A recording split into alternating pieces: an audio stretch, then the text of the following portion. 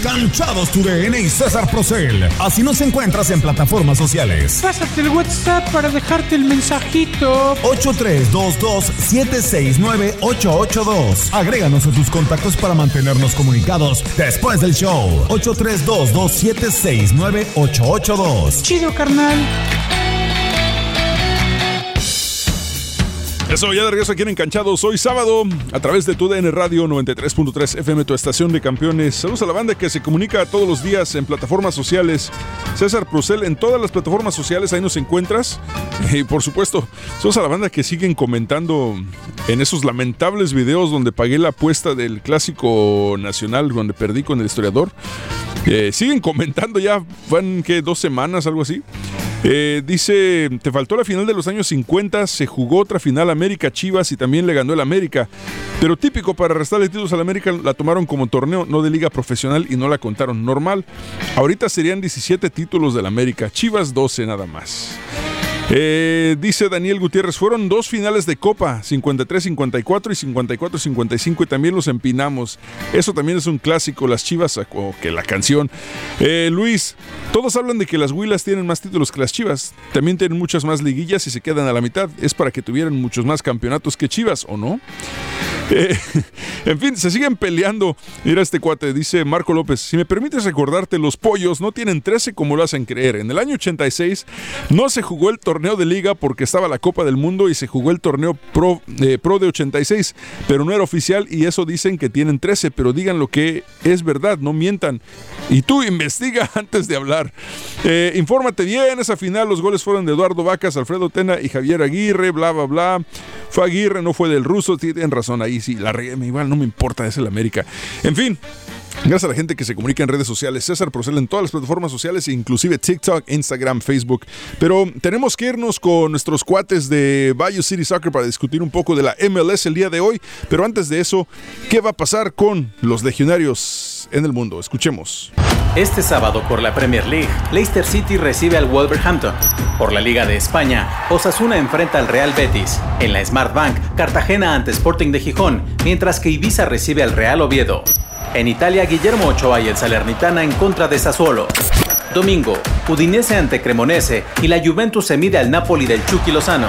En la madre patria, Javier Aguirre y el Mallorca ante Getafe. Sevilla contra Villarreal. Por la Eredivisie, PSV choca contra el Ajax y el líder Feyenoord se mide al FC Utrecht. En los playoffs de la Superliga griega, Olympiacos contra AEK de Atenas. Y por la MLS, este sábado New England Revolution, Sporting Kansas City, Héctor Herrera y el Houston Dynamo ante el Inter Miami, Nashville en contra de Los Ángeles Football Club de Carlos Vela y el Galaxy de Chicharito recibe al Austin FC. El domingo Atlanta United se mide al Chicago Fire. Hasta aquí la actividad del fútbol internacional, informó Emir Rangel. Gracias, Emir Rangel, por esa información. Vámonos de una vez, sin más preámbulos, con nuestros cuates de Bayou City Soccer, Cristian Putalías, Rudy y por supuesto Rodrigo Segura con nosotros el día de hoy aquí en Encanchados. Muchas gracias, César, y bienvenidos amigos de Encanchados. Yo soy Cristian Putalías y acá con los hermanos Segura, Rudy y Rodrigo de Bayou City Soccer.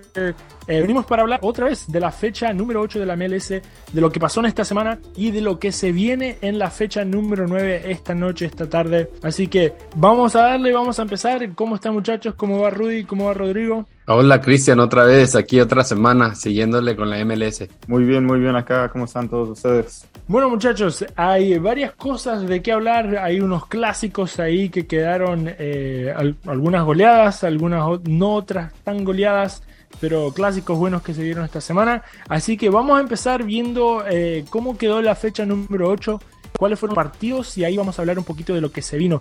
Empezando la noche de la última semana, Montreal recibió al DC United y cayó en casa por 1-0. Sí, Charlotte FC 2-2 quedó contra Colorado. Colorado metió un gol casi de último minuto por error del portero. Y Columbus Crew contra el New England Revolution quedaron 1-1. Después de eso, el New York City FC, que está también tratando de volver y remontarse a los primeros puestos, le ganó 2-1 al Nashville de Harry Buchter. Y bueno, también ahí casi más se lo dan vuelta, pero pudieron aguantar y quedaron 2-1 en ese partido. El New York Red Bull quedó 1-1 contra Houston Dynamo. Un New York Red Bull que jugó completamente diferente al estilo que sabemos de ellos. Estaba ahogando al Houston Dynamo y Cristian. No jugó el Dynamo con su jugador más importante, siendo Héctor Herrera. No sé si quieras agregar algo sobre este juego. No, sí, fue un partido que literalmente estuvo tirado a un solo lado de la cancha. El Houston se tiró atrás, fue a defender, como decías, sin Héctor Herrera se te complica la vida un poquito, sabiendo que es el mejor jugador de tu equipo, sabiendo que es el que controla la pelota, el que la mueve, el que sabe distribuirla. Bueno, el gol vino, un buen gol, la verdad, un golazo, una gran definición de Coco Carrasquilla, que pudieron aprovechar un error que tuvo el New York Red Bulls, atacando todo el partido. Si ves la posesión del partido, 75% creo a 35% o algo así, estuvo ahí 65-35, la matemática ya me falló. Pero básicamente el New York Red Bulls estuvo atacando, tiró 8 tiros a puerta. El Dynamo solamente tuvo 2 tiros y de los 3 tiros al arco que tuvo, vino el gol. Así que hay que aprovechar esas cosas cuando te hace falta un jugador así como Héctor Herrera, cuando estás jugando en una cancha difícil como es la del New York Red Bulls y estás jugando un equipo que sabes que te va a venir a apretar y atacar todo el partido. Muy buena la estrategia de Ben Olsen, el entrenador de Houston, que esperó el contragolpe perfecto. Con 2 jugadores pudo llegar al otro área, hacer un toque así al lado, y el Coco Carrasquilla que se la puso así encima del arquero para darle ese gol al Houston Dynamo. New York Red Bulls pudo y encontró ese empate casi al final, el minuto 89, y también quiso y fue por la victoria, pero obviamente se le acabó el tiempo ya a lo último. Pero muy buen punto, la verdad, para Houston, que casi se va con los 3 de Nueva York. Y hubo otro empate entre el Toronto FC contra el Atlanta United. Quedaron 2-2. Por los últimos minutos estaba ya ganando el Atlanta United y le sacó el empate el Toronto en el minuto 94. Metió gol Sebarania.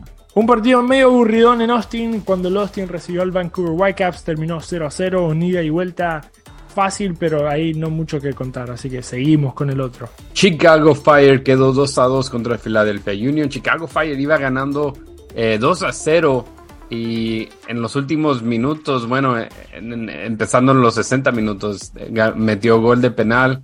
Gazda, que parece que puede llegar a ser el MVP de la liga, va en buen camino. Y Carranza lo terminó empatando el partido. Dallas vuelve a ganar en casa, vuelve a jugar bien y esta vez al Real Salt Lake le gana 2-1 con goles de Ferreira y de Camungo en el 88.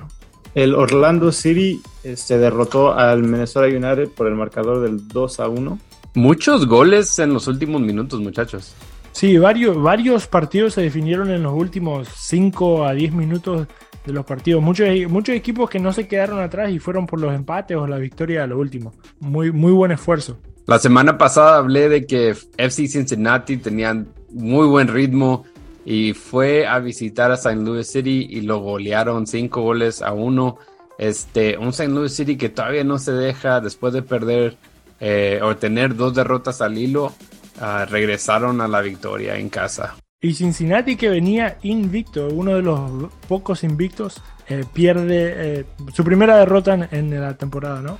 Después otro partidazo que tuvimos el sábado en la noche, Portland Timbers, que empezaba perdiendo 1-0 contra el rival Seattle Sounders, la gran rivalidad que tienen allá en Cascadia.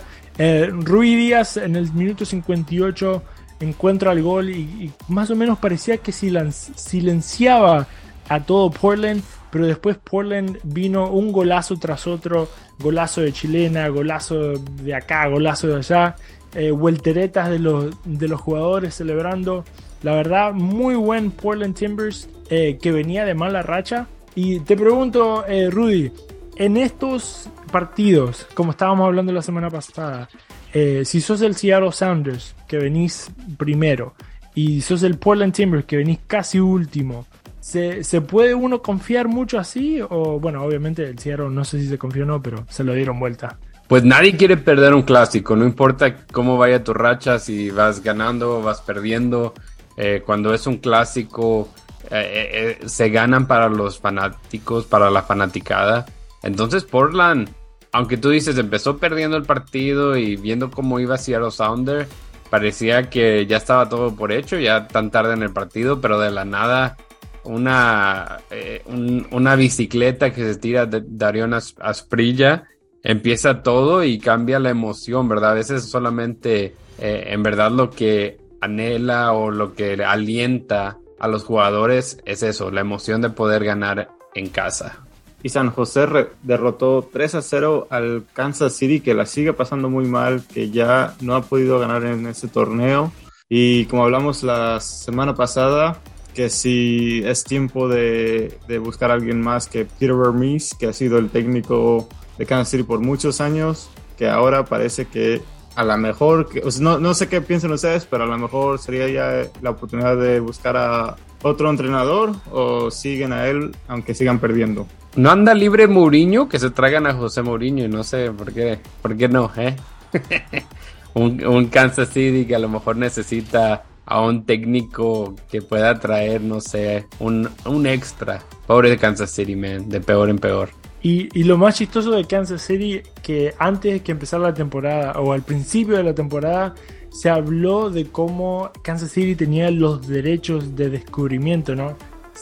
Sea lo que sea eso acá en la MLS con esas reglas medias raras, pero tenían los derechos de descubrimiento de Cristiano Ronaldo, y hasta hubo comunicación con Cristiano Ronaldo para una de esas poder pagarle, no sé, aunque sea la mitad de lo que le están pagando allá en Arabia Saudita. Rodrigo, ¿cómo te lo ves vos a Cristiano Ronaldo, a CR7 y su ahí en Kansas City?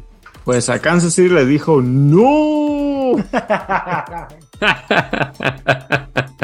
No, yo creo que obviamente Ronaldo se fuera a un equipo más acá, más elegante para él, que fuera en Los Ángeles o en Miami o en algo hasta Nueva York, pero ¿cuál? En Kansas No digas. City, Ay, mejor para él, dirás, con el dinero baila el perro, güey, así es como se dice, ¿eh? pero si él tiene todo el dinero, ¿qué más quiere? Quiere más. Un poco.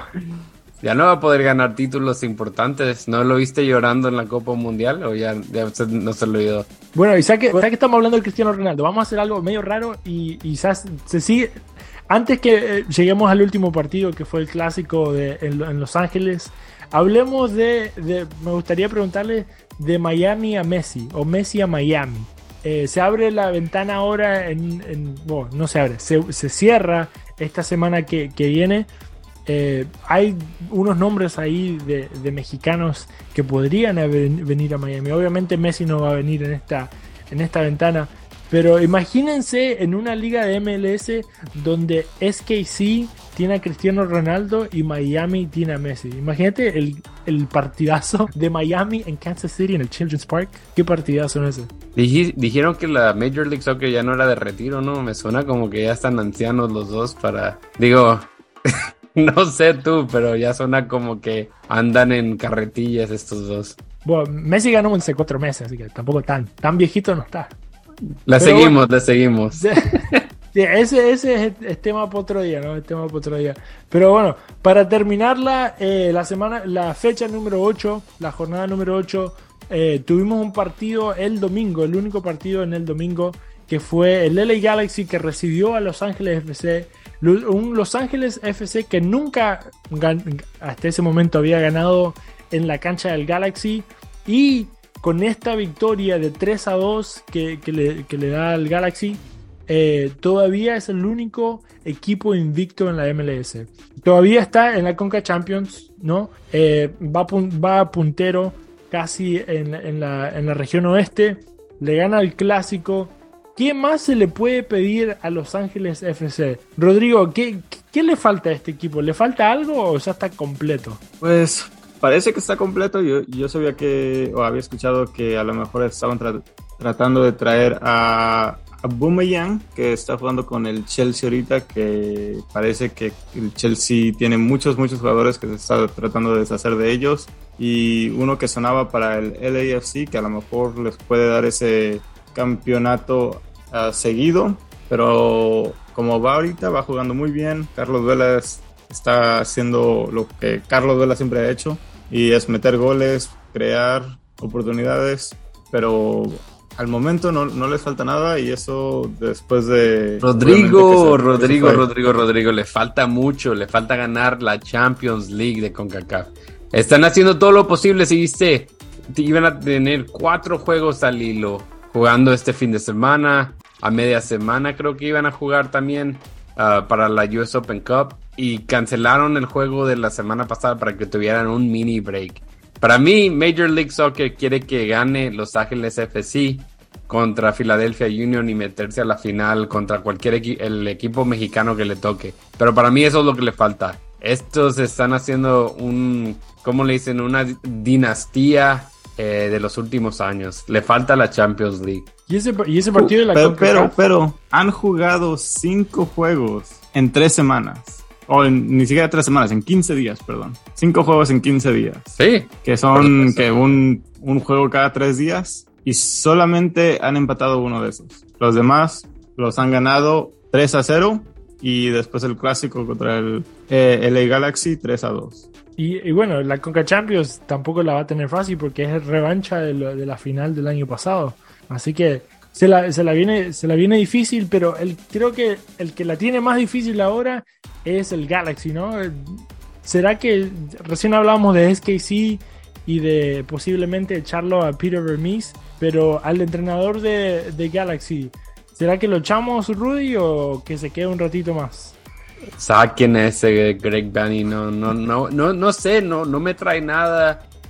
Sí, obviamente tiene muchas lesiones, tiene muchas bajas. Hemos hablado de todo esto, parecemos un disco roto, pero a la vez no está trayendo nada al equipo. No, obviamente yo cuando estabas viendo el tráfico iban perdiendo 3-1 y yo no pensé que iban a anotar otro gol por primera y que no iba a pasar otra semana con Greg Vanney al mando, pero le están dando oportunidad, y aunque sigan trayendo jugadores o mínimo que se estén regresando de expulsiones o de bajas, no creo que Greg Vanney es el técnico que necesita LA Galaxy ahorita. Y una última pregunta antes de meternos cómo quedó la tabla y ver los partidos que se vienen esta noche. El Chicharito, después del clásico perdido en casa. Hoy fuimos sumamente superiores, pero también cometimos los errores más graves y por eso ganó el equipo contrario. Así fue, es muy claro. Pero también esta forma de perder, lo hablamos ahorita en inglés, pues es una forma positiva de perder. Vaya la paradoja, ¿no? Pero así es la vida, y también hay que educar también a la gente que hay formas de perder, que también, aunque vivamos en un trabajo y en un medio resultadista, que obviamente prefiero ganar 34 partidos 1-0 jugando horrible que jugando muy bien y perder los 34, ¿no? Pero que bueno, que de esta manera, en este camino, creo que estamos sembrando, aunque todavía no se sienta, aunque todavía no parezca, estamos sembrando, y después la cosecha va a llegar si seguimos con esta consistencia, y como lo dije ahorita en inglés, dejando de lado los errores que hoy cometimos, el nivel que mostramos mental, emocional y también futbolísticamente es el mínimo que tenemos que mostrar cada partido. Les voy a preguntar a ustedes, a ver, como futboleros, si están en la misma o no les cayó bastante bien esto, pero básicamente el Chicharito dijo que perder como perdieron ese partido, como que le da orgullo perder de esa manera, en el hecho de que hasta lo último la pelearon, casi llegan al empate, ¿no? Que iban perdiendo 3-1, después llegaron al 3-2. Un clásico, ¿se pierde con dignidad o el clásico no se pierde con dignidad, no se pierde con nada? ¿Es ganar o matar? ¿Qué piensan ustedes? Entiendo lo del clásico, obviamente se perdió 3-2, pero sí, el equipo de Chicharito tiene razón. Chicharito apenas lleva unos cuantos juegos, bueno, en verdad este es su segundo juego, y de poco a poco se va a sumar y tener más química con los de la media cancha, que es Ricky Puig y el uruguayo Brugman, pero a la vez veías a un Chicharito que en verdad se esforzaba, buscaba todas las palabras, buscaba todas las pelotas y se decía de palabras con Acosta, el mediocampista del AFC. Entonces veías que que tenían el hambre de ganar o el hambre de enseñarse, porque a veces que ya perdiste y ya te das por vencido a la vez. Rodrigo, ¿vos qué decís? ¿Hay forma ¿se puede perder con honor un clásico? Claro, digo, obviamente no se dan por vencidos si los golean 3-0 o sigue sumando el marcador y ya vas perdiendo 3-1 y de momento en 5 minutos a lo mejor te hacen 2 goles más y ya vas 5-1 y no puedes hacer nada. Pero es bueno ver que este equipo, aunque vayan enrachados pues casi parece de mal en peor, siguen peleando, siguen tratando de sacar un punto por lo menos. Y sí, como dice Rudy, las lesiones, las expulsiones, las bajas que han tenido no ha sido lo mejor para ellos, pero siquiera los que están en el campo, uno de ellos viene siendo el Chicharito, siguen peleando hasta el último minuto. Y bueno, vamos a ver lo que se viene en esta jornada número 9 y cómo está la tabla también terminando esta jornada número 8. Así que empezamos con la costa este. New England Revolution con 17 puntos va y enfrenta a SKC.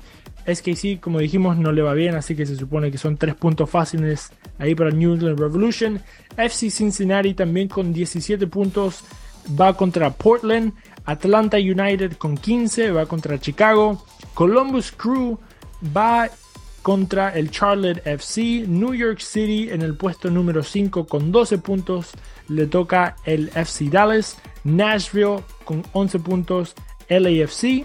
Orlando City va a ir a jugar contra el DC United en el 7º lugar. Orlando en el 8º lugar. Chicago Fire con 10 puntos le toca jugar contra Atlanta United. El Toronto FC en el 9º puesto y el último puesto para los playoffs.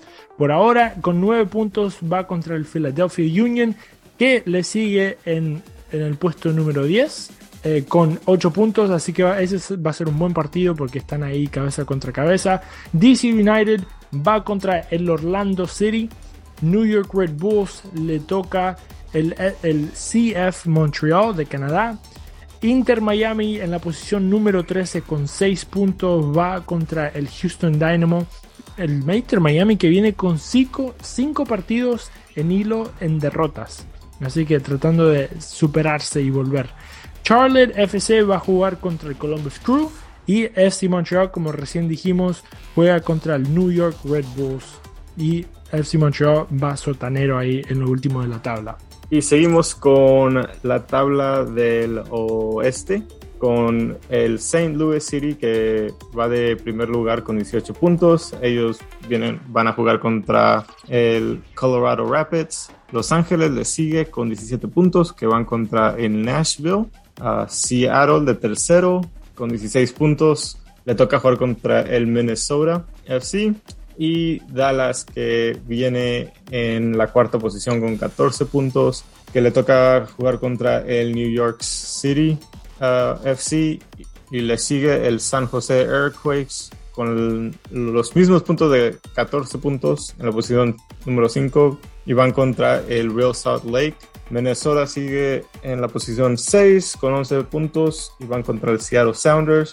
Houston Dynamo va de séptimo con 10 puntos y van contra el Inter Miami.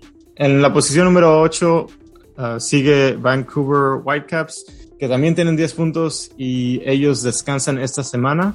Portland Timbers van cerrando la tabla con 8 puntos y ellos se enfrentarían al Cincinnati FC. Austin, que va en la 10ª posición con 8 puntos también, y ellos se enfrentan al LA Galaxy. Cerrando los últimos lugares de la posición viene siendo el Colorado Rapids con 7 puntos. Se enfrentan al poderoso St. Louis City, que andan muy muy bien.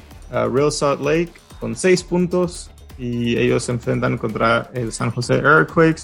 Y los sotaneros, que no han podido ganar ningún juego, vienen siendo el LA Galaxy, y como había dicho, se enfrentan al Austin FC, tienen 3 puntos, y Sporting Kansas City también con 3 puntos, y ellos se enfrentan contra el New England Revolution. Y bueno, muchísimas gracias amigos de Encanchados. No se olviden que cualquier cosita que necesiten para el fútbol acá en Houston pueden visitarnos en bayoucitysoccer.net.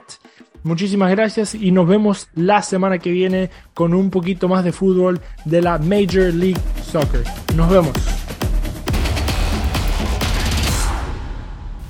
Ahí está Bayou City Soccer para que lo sigan en redes sociales. Bayou City Soccer, gracias por esa información. Nos despedimos, será nuevamente hasta el lunes aquí en Encanchados, por supuesto, por TUDN Radio.